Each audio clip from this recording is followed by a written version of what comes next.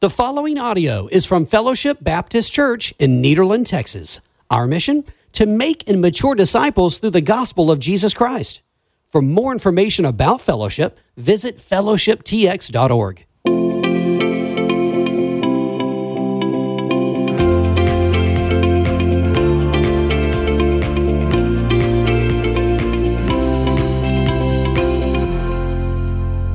All right, everybody, welcome again to our podcast. I know it's been a while since we've done one, but this is Julian, the interim pastor here at Fellowship. I'm sitting here with Daniel, our student pastor, and we obviously, because of the current situation, have been very busy with other things, and we wanted to get back into the swing of things and do a podcast pertaining to last Sunday's sermon.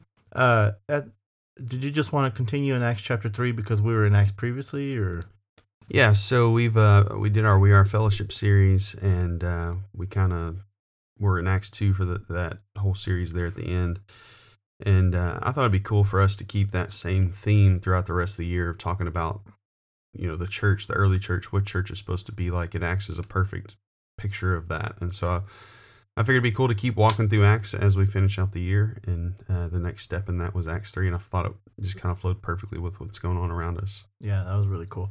I like Acts 3 a lot. I like the very first thing you get in Acts 3 is the man lame at the gates, and they had probably passed by him 100 times. Jesus probably saw that guy. Yeah. And I just thought it was neat in the biblical account how, why not before? Right? Why did this guy not get healed by Jesus or somebody or before? And right. He obviously would have seen Jesus, or would have, Jesus would have walked right past him. And so kind of on that note, we'll just jump right in. There's like this faction today of people who claim to be able to do what the apostles did, right? Like there's a certain church, I don't want to say their name, but they are very big and popular, and they had this healing ministry of going to the hospitals, and unfortunately they dismissed their healing services for now because of the coronavirus, which doesn't make much sense to me. But can you explain, like, why did that healing have purpose? And like, if you're speaking to those people who feel like, yeah, we can just go to the hospital and heal anybody, like the apostles did, why is that important to remember that that's maybe not the case, or that Jesus could have healed this guy and chose not to? You know what I mean? Yeah. So one, I think that the apostles had a different level of authority than we have. They had this apostolic authority that I don't believe that people today have. Mm-hmm. And I think there was a purpose behind everything. So in Scripture, even when Jesus healed, there's other people that are sick and lame around him, but yet he's not healing everyone. He's choosing who he's going to heal based on how that brings glory to God. And so every healing had purpose, and I believe that the apostolic authority had purpose as well, that they're the beginning of this movement, the early church, building it up, and God gave them this ability to have this apostolic authority to be able to do these certain miracles and healings so that the church could be built, and it could bring this level of like proof, right? Like to an authentication. To authenticate the gospel at that point. And so we don't need that like they did back then, because we have the full Word of God, for one. But not that I don't think that people are still healed. We talked about that a few weeks ago in our We Are Fellowship series. I do think that there's still healings that take place. I just don't think that we will that to happen. I think that that God wills that to happen when He wants. I don't think that people can go to the hospital and just start picking and choosing who they want to heal based on their own preference. I think that it's very much God working miracles when He sees fit to bring glory to Himself. And so I think that's the same case for this guy. We talked about it Sunday that Peter and John use this as an illustration. Peter uses an illustration in his sermon right after he's speaking to these groups of people, and he uses what just happened to prove to them, hey, this guy was sick, he was lame, and he needed healing, and you're sick with sin, and you need healing. Mm-hmm. Yeah, and I think that's neat that you say that, because it worked the same way for Peter too, as it would for us today, right? Right. Peter didn't will this to happen, right? Exactly. And just they passed that guy. They probably knew that guy was a beggar, and at that specific moment, God impressed upon Peter's heart, no, here's what you're gonna do. Yeah. And I think that's really what I take away from that healing is that you're right. It's not like a magic formula where because we've been given the Holy Spirit, we can now go out and heal anybody, or if we have enough faith, not to say that healing doesn't happen, like we said. Right. I truly believe 100% that God is a miracle worker, that he heals the sick and he does as he wills. Mm-hmm. But it's always been, like you said, that if it brings him glory, right? Because there's going to be no sense in God healing, great Aunt Debbie if there's no glory about it. Right. Just because she's faithful and whatnot, and to preserve her life. This life means nothing. Right. Right. And God doesn't see this in this life as the important thing. And so he's not trying to preserve you. He's not trying to heal you to, extend your life. There's always a glory that comes out of it. Right. And I think that's important to understand. But I've always liked that part of it. You made this statement and I really liked it.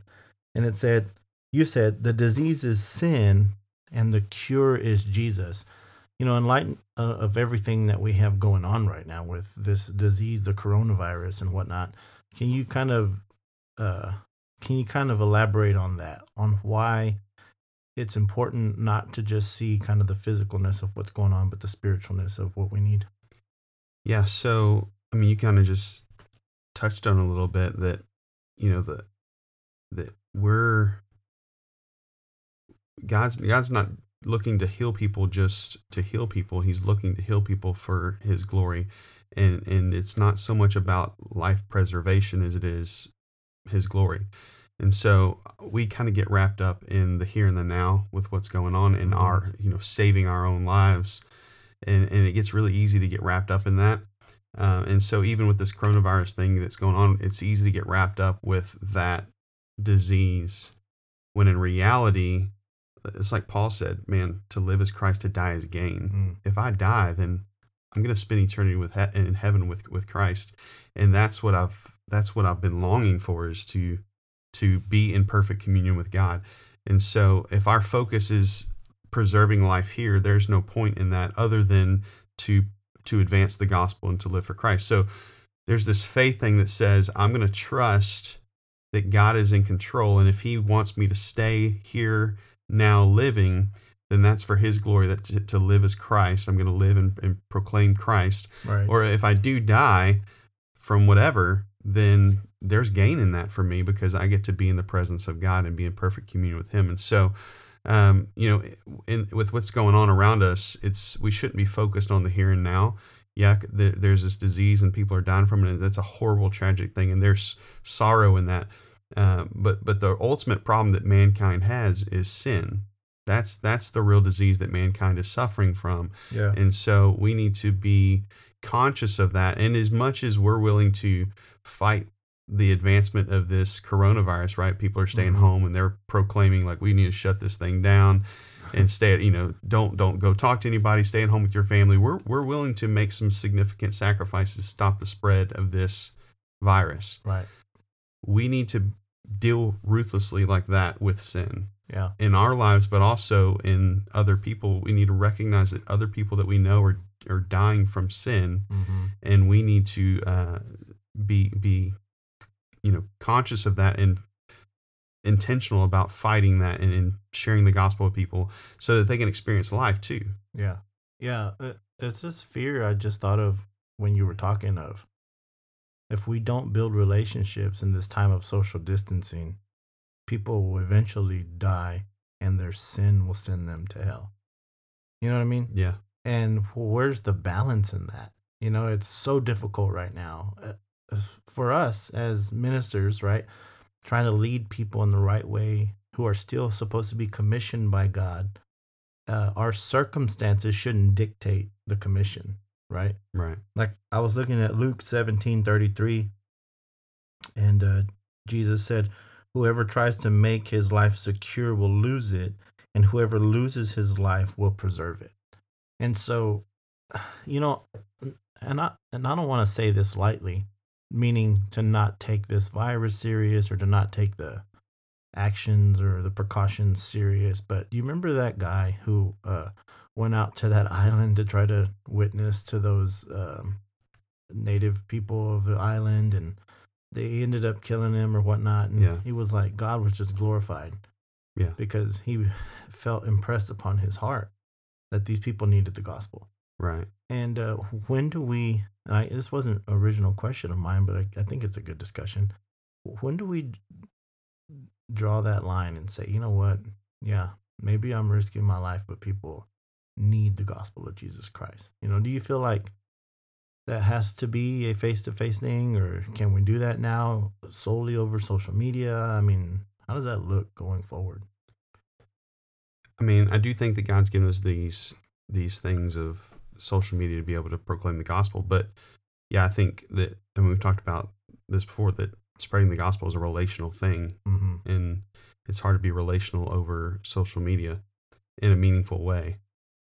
But at the same time, I don't think that we're breaking any laws. But if I go talk to my neighbor about the gospel, I mean, there's nothing preventing me from doing that. Right. So, yeah, I think that we should absolutely continue to advance the gospel in this time, and that does mean that you risk a little by going to talk to your neighbor. And I mean, I'm not advocating that we break laws or go against orders that have been given to us, but at the same time, I do think that the command to go and make disciples hasn't changed, even in the midst of what we have going on. Yeah, I think too, I'm not one that likes to look at the situation of this disease and the pandemic and say, oh, this is, you know, God is giving us the opportunity to do this or do that, or look for signs in what's happening. But I do feel like we've talked about it before in our podcast, how we had this notion that you just bring everybody to the church, and once everybody comes to church, then someone can witness to them or evangelize them or whatever, give them the gospel, and then you've done your job. Right. Well, it's kind of taken that aspect out of it, right? It's no longer, we're not going to be able to do that. Right. And we can come and have parking lot church or have church online, but that, you know, that has taken that element out of it. And I'm almost, I think God can be glorified through that. 100%. For us to get off of that idea that just bring them to the church and it'll happen, because that was never the case in the first place. Right.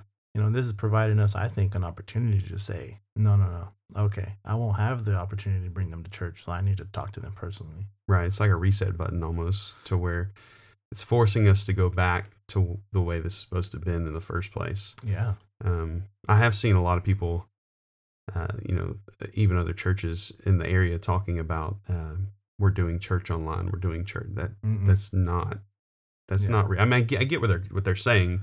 We're doing the same thing. We're putting our services online. Right. But that's not doing church. Doing church is like, I mean, I said that last night in the Bible study. Doing church is leaving these four walls and being the church, because we're the body. Christ gave us, I mean, he's the authority, and if he's the authority, then we're going to be his body in the world around us. Mm-hmm. And so, yeah, I mean, I totally agree that this has almost been a reset for churches all over to try to kind of scramble and figure out how do we do this now. And I'm excited, like you, that maybe it's forcing us to go back to the drawing board and realize maybe we've been doing this wrong for a while. Yeah. And that church is really supposed to be more like this, that, yeah, we can get together and celebrate and enjoy, but Sunday is not the end all be all. Mm-hmm. Yeah, that's becoming like a blaring siren of you know, like It's not just about Sundays. If that's the type of quote unquote Christian you want to be, that ain't gonna cut it, you know, because that's not what God's about. I am excited about, there's been a lot of our people, our church people, being the hands and feet of Jesus. You know, we're helping kids from schools who can't eat, you know, who don't have meals rather, and we're able to mobilize that, and, you know, we're able to help people in our church, and whenever we say we are the church, that's what it means, right? we are the church. That means we live in this Christ-centered community and we help each other out and we're each other's strength. And what's really cool about that is that sometimes whenever you hear the term "we are the church," you know, they're trying to say like not the building but the people when we gather, but it's not about the gathering. Right. You know, it's about the action coming forth from the body. Right. And I think that's a really neat thing right now. Kind of excited to see that. A lot of unknown out there, obviously, and that scares me too. But just excited to see that it's actually working the way it should be working. Yeah. Right now. Yeah, because when Paul talks about the fact that we're the body of Christ, that's very much an action type phrasing that he's using. Right. He's talking about some are their arms, some are the legs. I mean, that's the body moves, and it doesn't just stand still and enjoy itself. I mean, it moves and it goes, and so there's purpose in that. So yeah, I'm with you. I'm excited about the fact that it's forcing us to move a little bit. It's almost forcing us to not so much serve the body, but serve outside of the body. Yeah. I don't know if you remember when Imelda hit, and I made this video about service, about getting out, and we had like a really high weekend of helping people that we didn't even know, and it kind of opened my eyes to doing stuff at church is great, right? I have people who serve in ministry behind me on music or teachers or whatever, and we need that. But when Jesus calls us to serve, right, it's to serve outside of that, to then promote the gospel of Jesus Christ. And I think this is a wonderful opportunity for us to show that the service that God wants is not for us to sit on our couch and do nothing because there's nowhere to serve in church, but to actually be the church and serve, with our neighbors or however we can make that happen. Right. So I guess to wrap it up, what do you think this looks like for our future? Like, is this the new normal, or, I mean, obviously we don't have the answers, but what are your thoughts on that? Is this going to be how it looks now from here on out, or, I mean, I do think that I think this is going to change the world as we know it. I don't think we're going to be stuck, isolated forever or anything Let's hope like that. Not. Yeah. But I do think that this is a historical event. This is something that's going to change history as we know it. And people are going to look back and realize that there was a radical change from before to after. And I think, culturally, I think that things will change a little bit.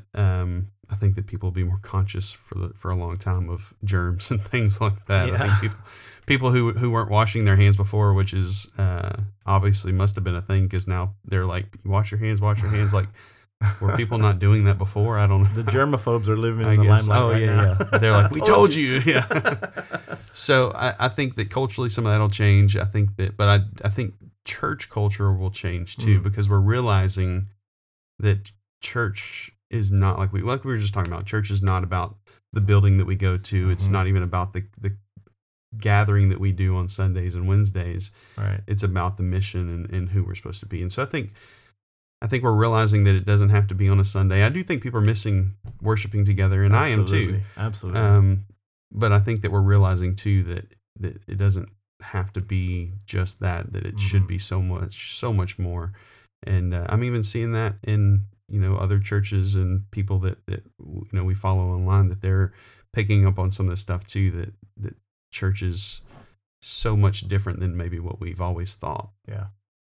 I think for the last couple of weeks, I mean, obviously last week was our first drive-in church, and you're right. You said it, I think Wednesday night, like it just feels like it was an eternity of not meeting, and it was really only one Sunday.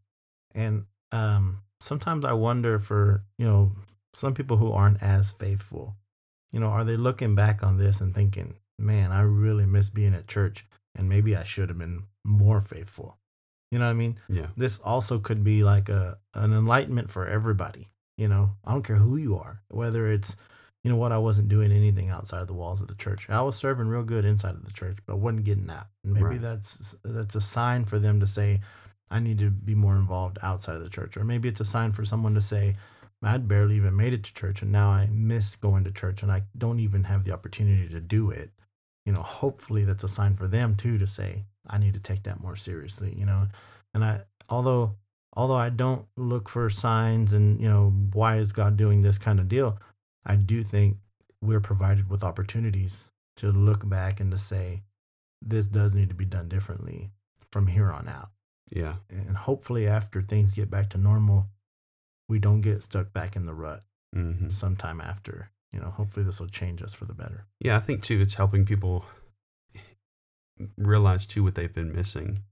Maybe something that we've taken for granted for a long time, to the point to where it no longer becomes a priority because we know it's there and we can go to it when we want it. And now here we are, we can't go to it when we want it. And so maybe they're realizing, maybe some of us are realizing too, we took that for granted, and maybe we'll maybe be a little more thankful for it and make it more a priority. Yeah, for sure. Well, I think that was a good discussion. And if you're listening, you heard it here first. We're doing Outside Church again for Palm Sunday morning, but we're also planning a night of worship and prayer for Good Friday. Probably start around 6:00. And so if you can come to that, it'll just be like parking lot church, except there won't be any sermon. So just come and we'll sing a bunch of songs and we'll have some prayer and just kind of remember the cross and why we look forward to Easter and why we look forward to this Passion Week that we had been talking about. Obviously, we have to do it different now, but if you can make it to that, I think it's going to be great. People are just longing to worship with each other. And so make it to that. Good Friday, 6:00 in the parking lot. We're going to do a time of worship and prayer. And obviously this Sunday, hopefully it doesn't rain. We will be able to do Outside Church again like we've been doing before. Yeah, fingers crossed. Y'all start praying. No rain. That's the only bad thing about parking lot churches. You never know in Southeast Texas when it's going to rain, especially in April. Pray for the rain to come Saturday, not Sunday. Yeah. Rain is a blessing. We want the rain to come, but not on Sunday. Not on Sunday. And I mean, we could probably go like a month without rain around here. We've had we're not going to hurt. We've had enough in the past couple of years. Yeah, for sure. All right. Well, that's all we have for you this afternoon. Stay in tune, and we'll see you guys on Sunday. Thank you so much for listening today. And we always welcome you to join us at Fellowship Baptist Church in Nederland, Texas, where we gather, grow, give, and go.